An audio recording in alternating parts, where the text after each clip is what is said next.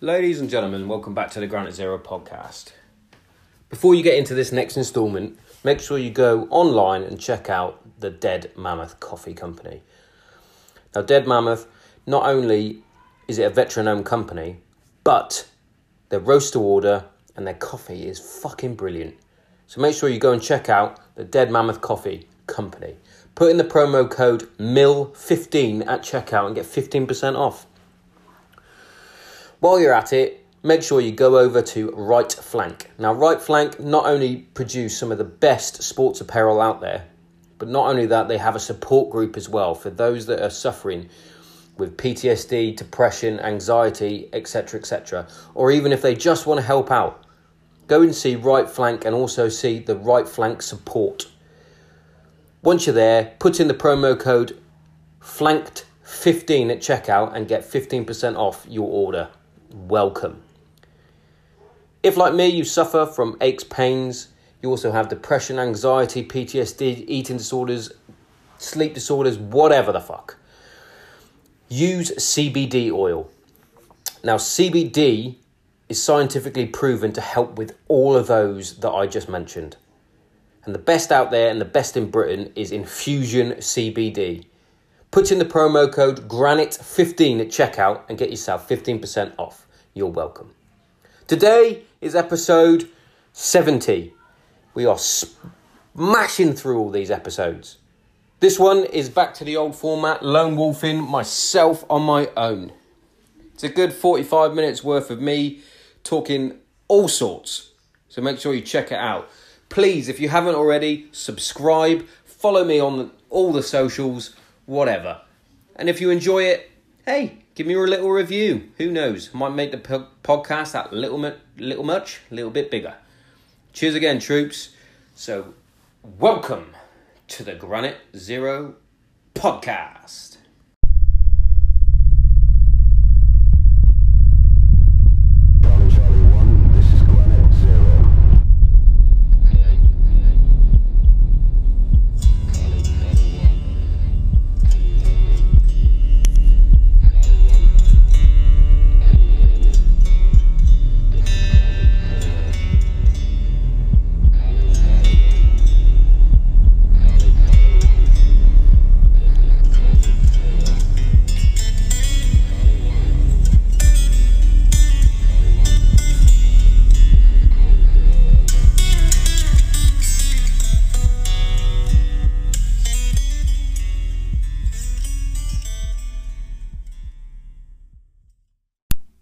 Hey, welcome back to the Granite Zero podcast. I'm about to do this episode as a bit of a lone wolf. It was going to be with Little Brown, excuse me. But unfortunately, Little Brown is a busy motherfucker.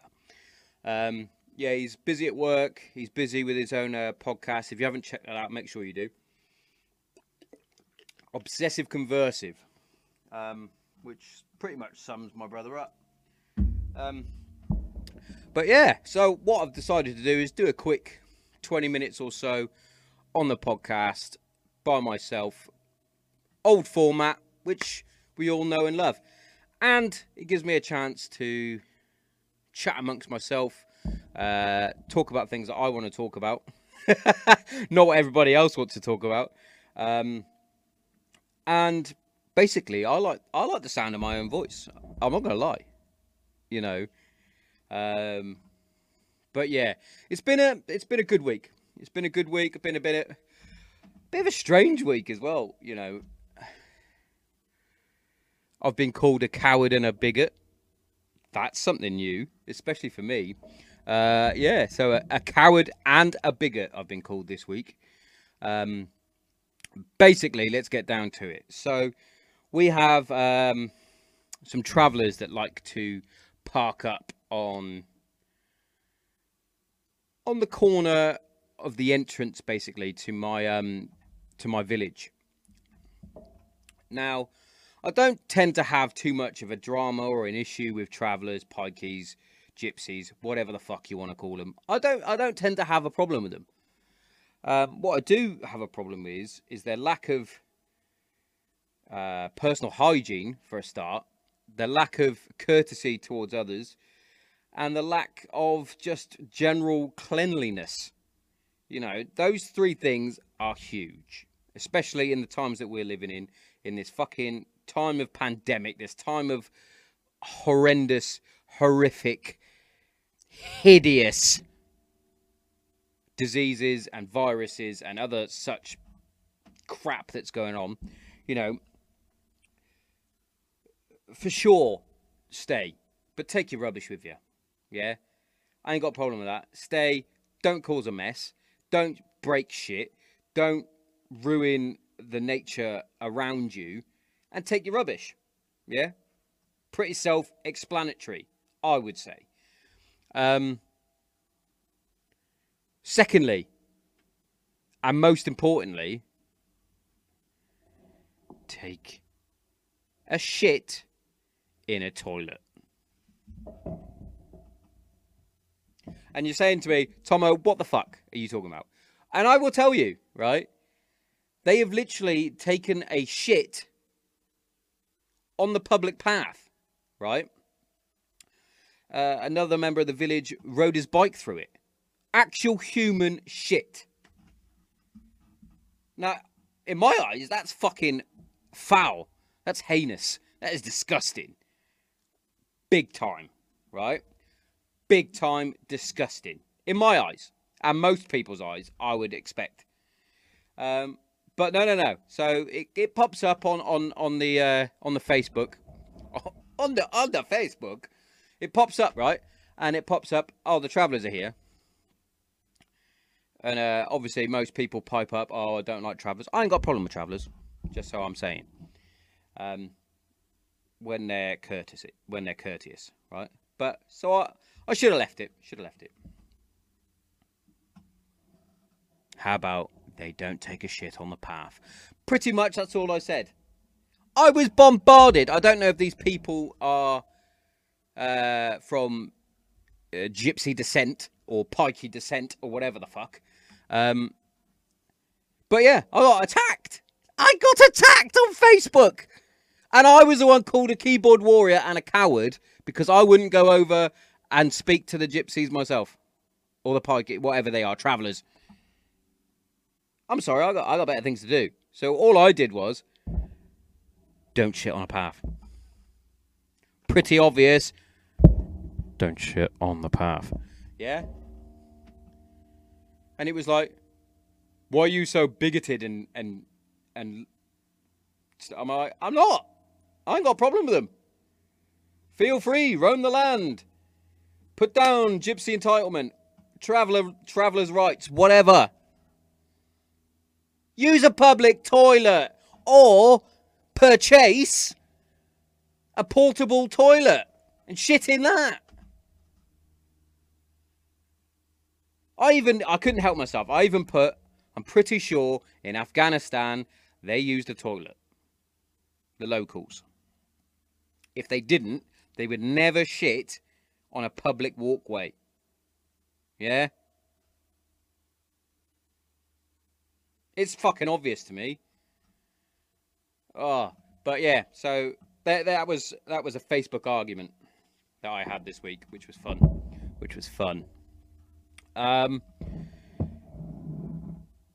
There's not much else really been going on. I got tagged in a nice post by Chris Michaels from the Dark Side podcast.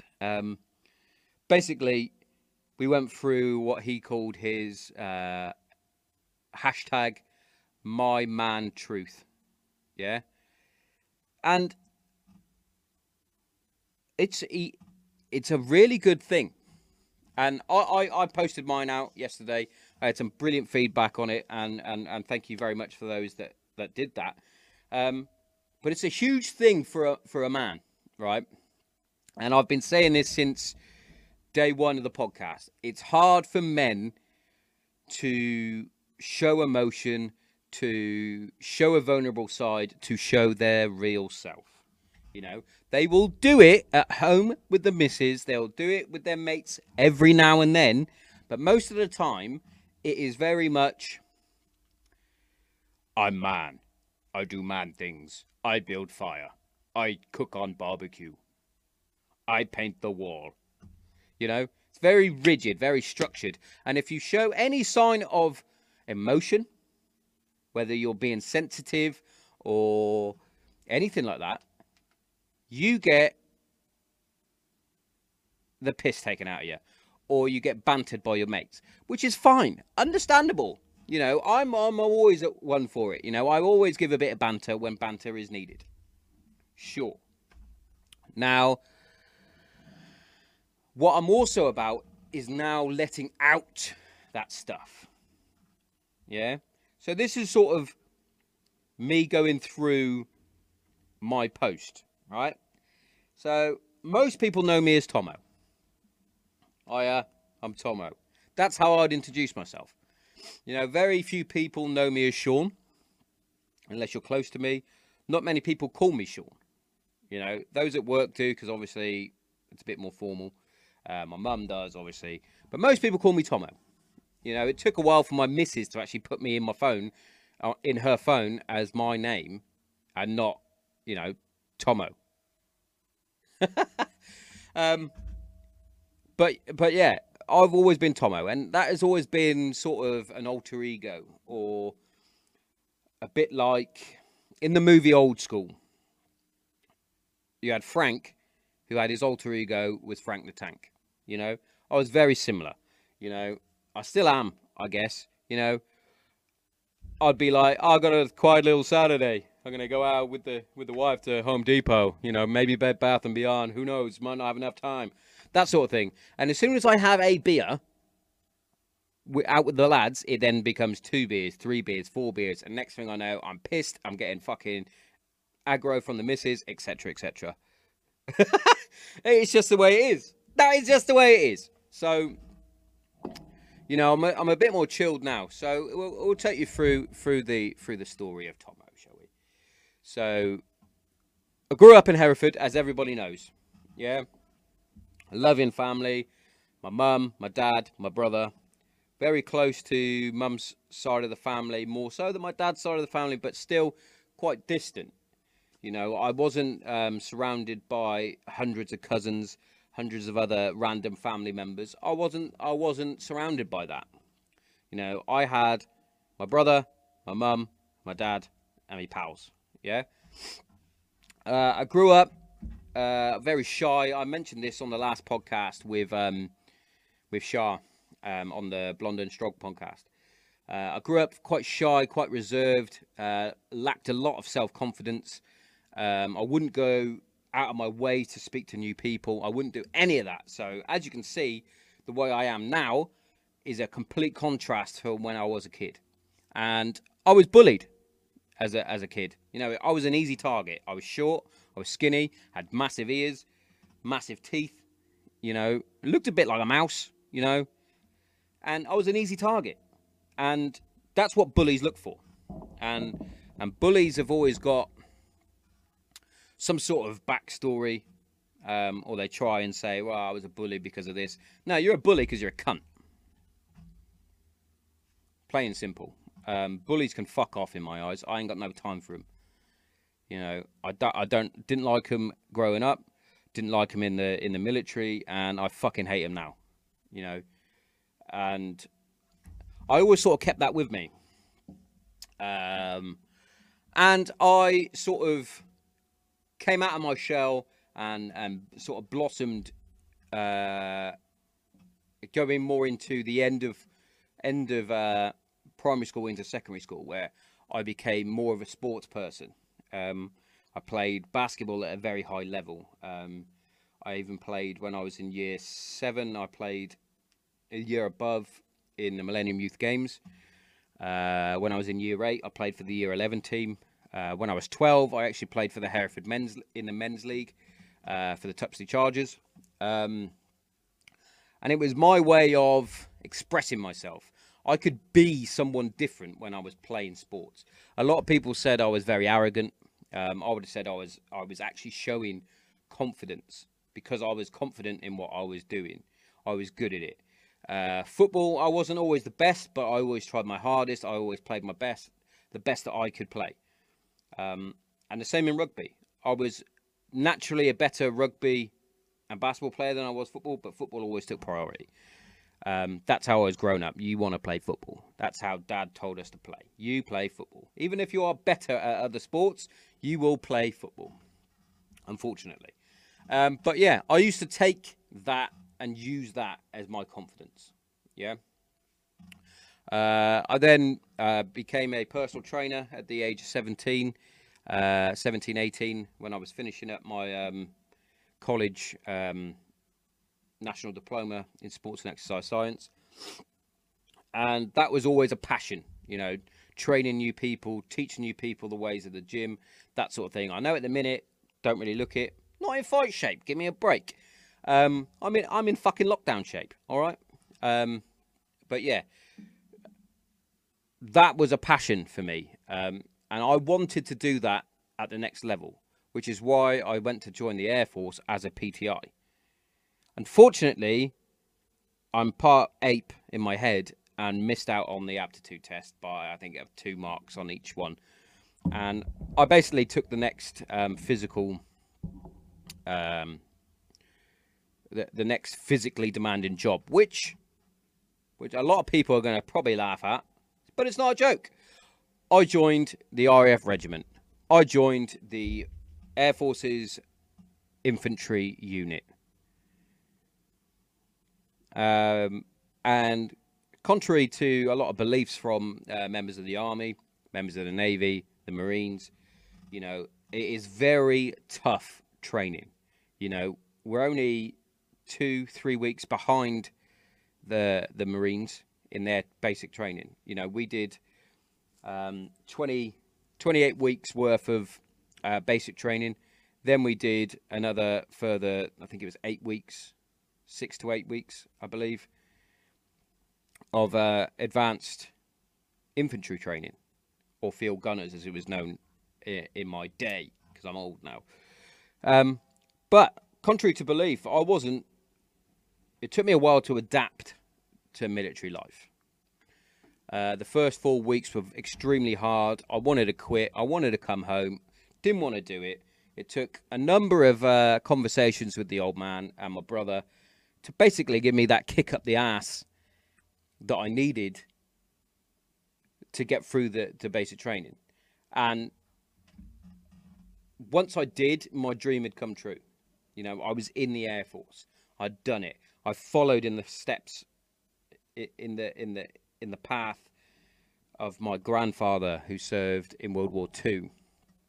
My dad, who had served 22 years. You know, I was now the 3rd generation Thompson to put on the uniform. That one. You know, and I was proud of myself. And it takes a lot for me to say that, but I was proud of myself. We went off. We joined 15 Squadron. We did the first tour of Iraq, which we ended up handing to the Americans. We closed it down. I was on the last ever, I say ever, but there's since been previous where more British forces there, but it was known as the last foot on the ground. We closed it down. We handed it to the Americans. I was on the last ever foot patrol. I was on the last ever Tesserel patrol of Basra Airfield. We handed it over. I was on that. I did that. Second tour was CAF, and once again, we handed Kandahar over to the Americans, which again was a brilliant tour. I had some scary, scary fucking moments on that tour. Some fucking brilliant moments, some right laughs, smoking a cigar on Christmas Day with the lads, almost getting in a bit of a scrap with Dan, which was stupid. But, you know, it is what it is. And, you know, then there was Bastion, and I was in the command centre. I heard that one of my buddies was shot. Priddle, shout out to you, son. And then I found out one of my other close buddies, my section commander on B flight, when I was on B flight, you know, was blown up in a IED, lost both his legs. Shout out to Robbo. And it was difficult. A lot of those things, a lot of people take for granted. You know, like I sort of mentioned last time, you're 21, 22, sometimes younger. You sign up, you go away on tour, and you basically step out, and you could die at any moment, or you could get severe injuries. And when you come home, you have a day of decompression, then they basically send you home. Deal with that, son. You know what I mean? And the idea that you're going out each and every day and you could possibly, potentially die or get severely injured, or one of your mates could die or get severely injured, you don't really process that until you leave, you know? And you wonder why you have all these fucking feelings and why people expect you to be normal, but you can't be normal. And they wonder why people like myself try and stick hold of that identity. Like, I've got my uniform dotted about the fucking shedio. I've got my #1 jacket. I've got the Iraq and Afghanistan flag flying up. I've got my medals over there. You know, I've got lots of military memorabilia. And that's because it was the time of your life. And it consumes you. You're part of a new family. And when you leave, you're not taught how to deal with that when you leave. Which is why there's so much depression. Which is why there's so many people with anxiety issues. Which is why there's so many people with PTSD. And a lot of people go, you probably haven't got PTSD. You've probably just got depression. Which is, in some cases, very true. And like I had when I first came out and started doing the podcast, you haven't got it, you're a Walter Mitty, you're faking, you're lying. That's not the case, right? When you actually boil it down, and I sat down countless hours with therapists, going through the things that I saw, heard, witnessed, the being unable to decompress after being away on tour. You know, you think you have, but you haven't. And they wonder why soldiers get home and don't know how to deal with these emotions. You're on a fucking level all the time. All the time. You're up here, you're up here, you're up here. And then you get home and they're like, whoa. No, you can't do that. You can't do that, son. And they wonder why they come back and squaddies are a nightmare when they're out on the piss. Because we're always at that fucking state of readiness all the time. For sometimes 7 months plus. And they expect you to come home and be normal. Or when you leave to be normal. I hate to break it to every member of the British forces, man or woman. We ain't normal. We ain't normal. There's a reason why we've got dark sense of humours.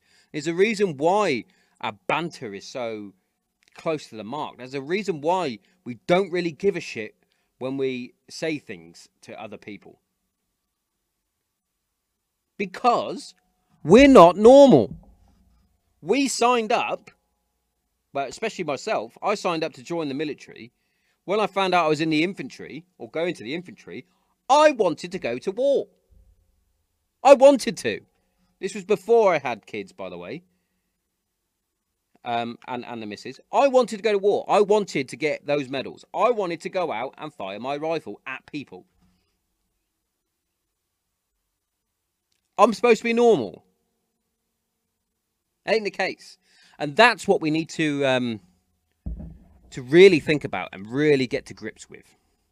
I've gone on a fucking tangent here. We're supposed to be talking about Sean, which is part. This is part of me. But yeah, this is something we really need to get to grips with. Is how to transition from squaddy to civvy. Because at the minute, it's putting a fucking square peg in a circular hole. It ain't gonna fit. And they wonder why. I'm a prime example. You wonder why ex-squaddies jump from fucking job to job to job. Unless they come out and go into another job such as the fire department, police service, prison service, that sort of thing. They will jump and jump and jump and jump. And they're not settled. Or they're in a job and they fucking hate it. Prime example. They fucking hate it. Because you're not part of something. You're not doing something that is memorable or worthy. And you're stuck. You'd give anything for them to go, we need you back. Not that it's going to happen, but hey, We need you. Tomo. Sean. Tomo Thompson. We fucking need you. That's not going to happen. But if it did, you'd be like, yes, please. Please. Because you miss the camaraderie. You miss the banter. You miss these fucking weirdos that you spent day in and day out with each other for years and years and years and years and years. That's the gen of it. That's the truth. That is gen. Excuse me. But yeah, back to me, back to the story of me. So I joined up, as you know. Not normal.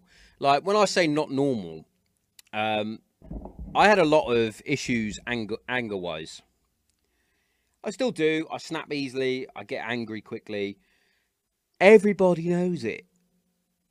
But when I'd go out as a 18, 19-year-old, even when I joined up, 20, 21, 22, 23, up until the point where I got Jess, yeah, that's my eldest, I was a fucking nightmare. Even I was worse when I was serving, because I thought nobody could touch me because I was fucking squatty. But I would actively go out, and if someone was looking at me funny, I'd say, "Hey, you're looking at me funny." And this is not me acting Billy Big Bollocks, because I got a pasting a few times, sure. But you learn a lot about yourself in a fight. You know, whether you got the minerals to stay there and fight if you're losing it, whether you got the minerals to keep fighting. You know, there's many a time where I might have looked a bit fucking nuts. There was one time in particular where I was out in Hereford, and there's a fucking lad gobbing off to me, and in my head, I thought, if I kick fuck out of this guy, I'm going to get kicked off basic training, and I won't be allowed to continue, or I'll get recoursed or whatever. And that stayed in my mind. So this lad was fucking teeing off on me. He was fucking hitting me a lot. I had fucking blood gushing out my face. My eye was all split. The only thing I thought to do, instead of being how normally I would just go nuts and start fighting, but in the back of my mind, I was like, I'm going to get kicked off this course. So instead of thinking self-defense, knock him out, I took it, and I did something pretty disgusting. I was pretty disgusted with myself, if I'm honest. It was very similar to the Fight Club bit where basically I spat a load of blood in his face and said, if he's that hard, he's going to come and properly finish me off because he hits like a girl, or something like that. So it's a bit like the Fight Club where he's going, "Come on, Lou," and all the blood's... Yeah, I was like that. But yeah, it actually turned out that I got in the shit for not fighting back. Me! But yeah, that was me. I love to fight. And it was something about the adrenaline buzz, the feel of hitting someone really hard in the face, you know. Which is why I think I enjoyed boxing, you know, and having a bit of a structure around it was brilliant. It really was. Which is coming up to almost 3 years ago now, my boxing fight. But anyway. So yeah, that's pretty much me up until the point where I hit my lowest, and I've told that story way too often. And started the Granite Zero movement podcast, whatever you want to call it. But what I touched on it, obviously, the transition phase from squatty to civvy doesn't fit, and I think that's a huge thing that the veteran community really needs to work on, as well as those that are thinking of leaving, and those that are serving, that are supposed to be dealing with those that are leaving. For example, I did a CP course. I'm close protection trained. I haven't used it because I haven't really got that sort of time in my life with the two girls, missus, you know, I haven't got that time. And the reason why I left the military was to spend time. Now, going away for months on end, weeks on end, and only coming back for a small period isn't why I left the military. So that's why I haven't done it. However, when I was going through my resettlement phase, it was, what do you want to do? And I was like, well, I'm thinking I'll probably go into security. It's one of the easiest things I could do. I don't have the greatest qualifications. I do have good qualifications, don't get me wrong. I've got my fucking A to C's in English, math, science, and a few others. I've got my 3 A levels in sports and exercise science, but I never thought to use those. Yeah. So I was like, I'll do security. What's your close protection courses like? And instead of me doing that, instead of them saying, oh, right, Sean, that's a good idea. However, have you thought about these courses? Or have a read into this book. It will help you with this. You know, none of that. It was like, yeah, all right, cool. We'll put you on this course. Done, dusted, haven't used it. You know, and, well, I say I haven't used it. I did sort of use it. I did surveillance for a good couple of years, and I did enjoy it until they started sending me all over the country. Again, that's not what I signed up for. However, very good job. I highly recommend it. I used to go out and spy on fucking benefit sheets. Brilliant job. I'll go on to that another time. But yeah, it's been a tricky few years. You know, I left in 2013. Yeah, 2013 I left. So be coming up 7 years this year. In that time, I've had one, two. I'm going to count those as 2 jobs because I was made redundant in 1, 3, 4. I've had 5 jobs in 7 years.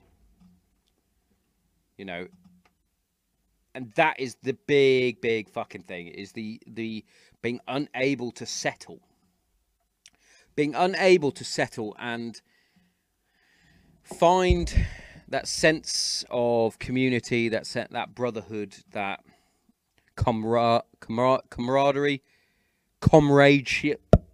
You know, it's a big thing, and it affects a lot of people up here in the fucking noggin. And you know, a lot of people, myself included, you don't know how to articulate yourself or express yourself to get rid of these fucking thoughts and feelings in your head. It's a true statement. How it took me fucking a very long time to, 1, admit I had a problem, 2, deal with my problem, and 3, air my problem, and 4, actually go to the fucking doctor. You know, I almost lost every fucking thing. You know, I'm very, very lucky. I'm a very lucky man that my wife fucking loves me. I don't know why, because I'm a fucking prick most of the time. Well, not most of the time. I'm all right.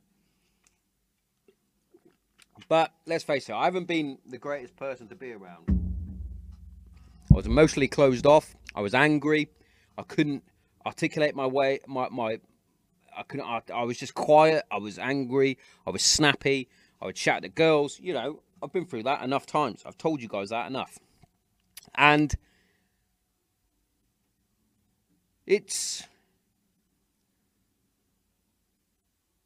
I'm lucky that she could see that I was struggling with something, and she would not let me suffer in silence. She was always saying, you need to go and see someone. You need to get help. Phone your brother. Speak to Chris. Speak to Dan. Speak to Smudger. Whoever. Talk to someone. And if you listen back to episode 1, now, that was a fucking long time ago now, or it seems like it. If you listen to episode 1, I literally e-purged myself. I literally word vomited and had fucking mouth diarrhea for those, I think it was 40 minutes that I was talking, 20 to 40 minutes, somewhere around that region. And I was fucking all over the shop. And it was as though I just went, fuck it, and let it all out. And as soon as I did, I felt much, much better. That is a true fucking statement. I felt much better. Yes, throughout this year's transition from Sean to Sean Tomo Thompson, the host of the Granite Zero podcast, you know, there's been mostly ups, sure. I've had some brilliant fucking guests on the show.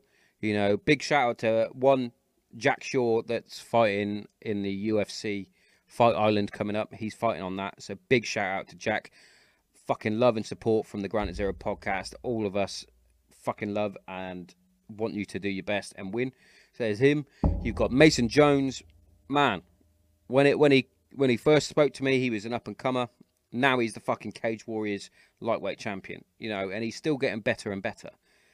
So, and like I said, unbelievable ups. I've had these guys that I'd never even in a million years think that I'd ever get to have a conversation with, let alone feel as though I'm their mate.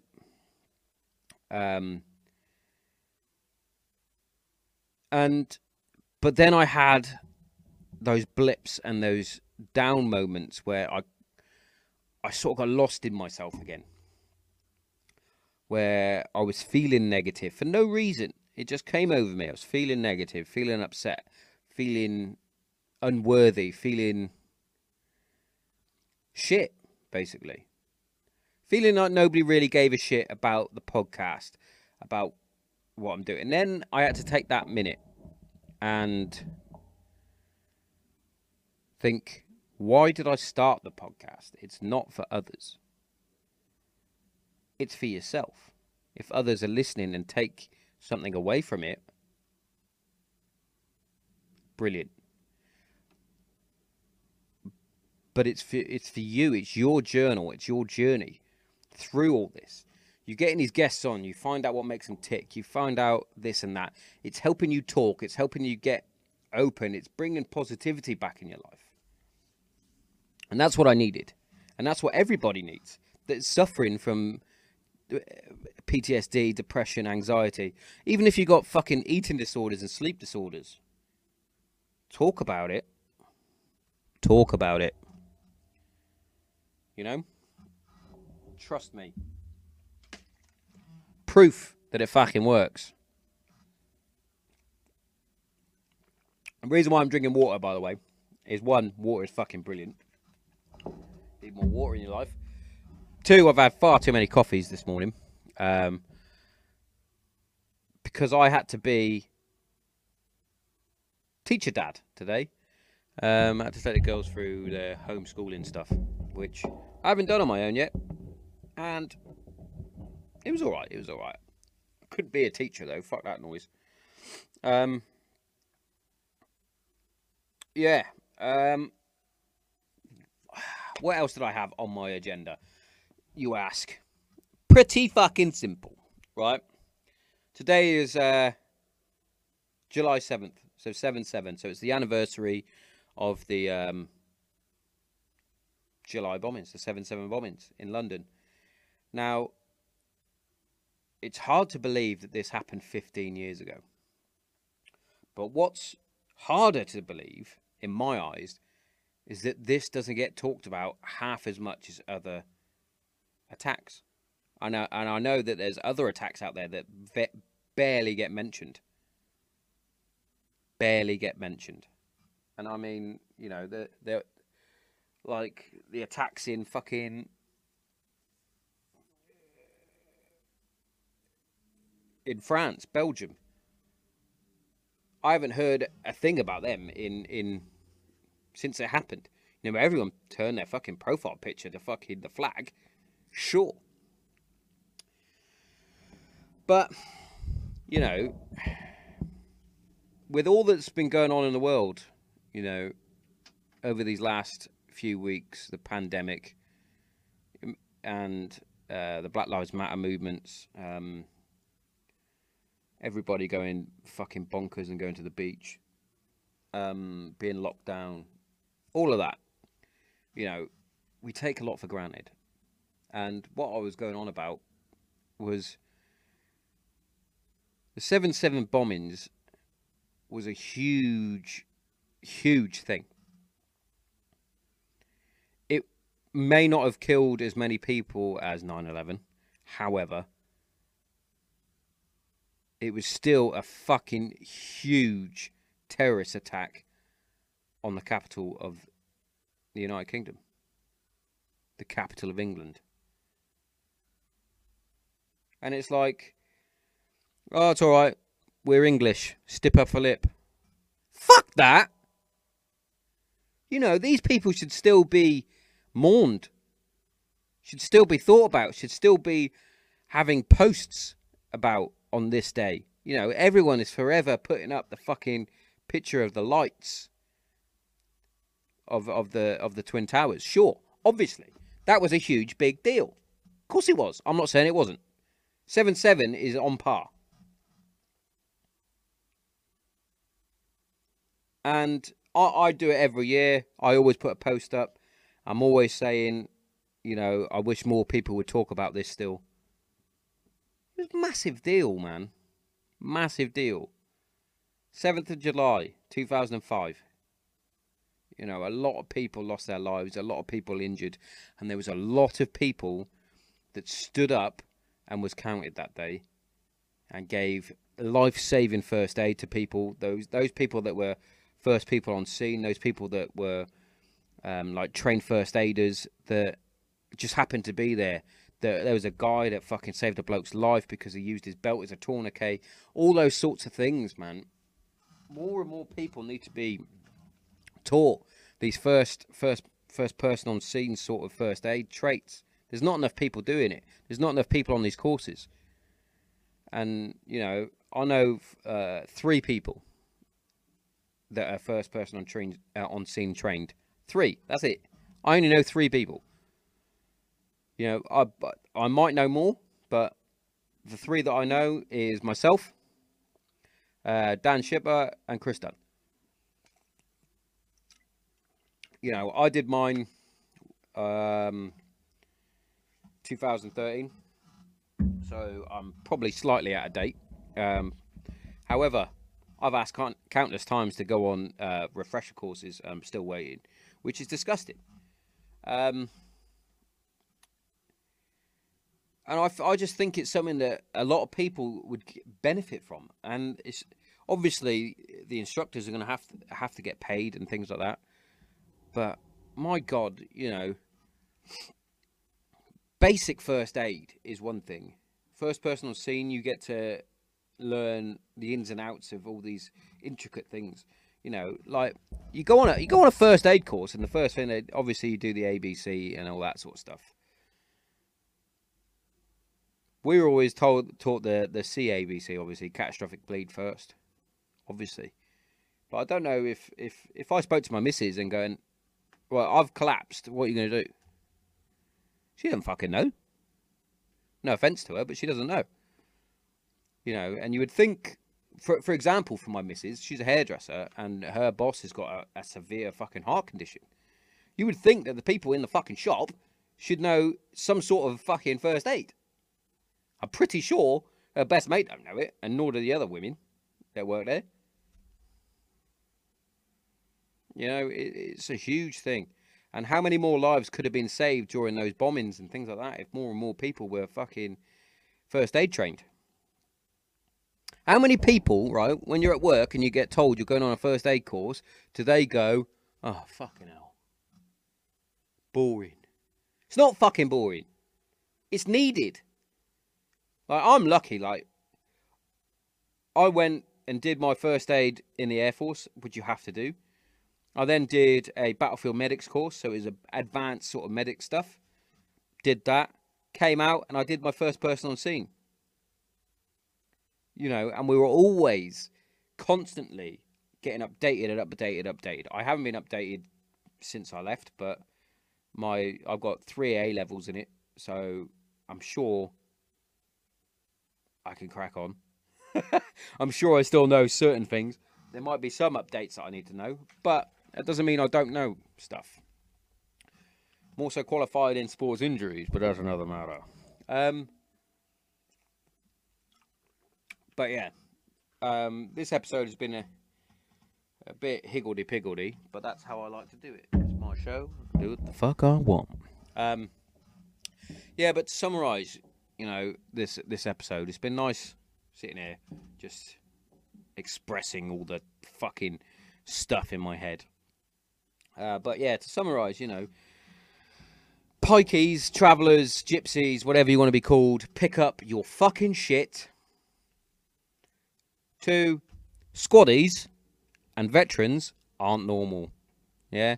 And 3, let's fucking celebrate the lives of those that were lost during the July bombings, the 7/7 bombings, And let's try and be better humans by doing things like first aid courses, helping out people that are struggling mentally. I had to sit down and speak with Jess yesterday about why I have to take antidepressants and what is wrong with my fucking head and why I call them happy pills. That was a tough conversation, but it's a conversation we had to have.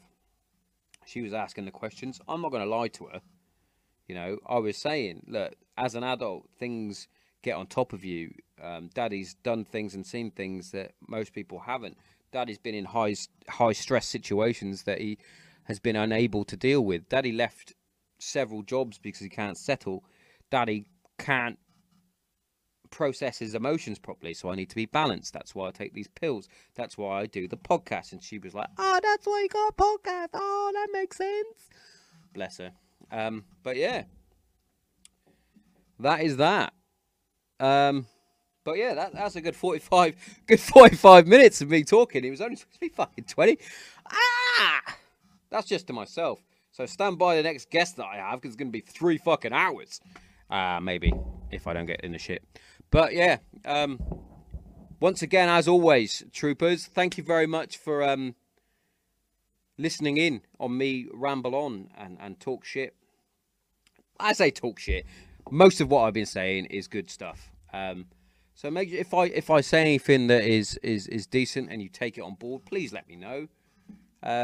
If you're a new subscriber, a new listener, anything like that, please give me a fucking review, give me a fucking comment, let me know. Share the shit out of the podcast. It helps people realise that it's okay to talk about stuff, and we're all one team, and it's all one effort. It's all one effort, guys. Yeah. But yeah.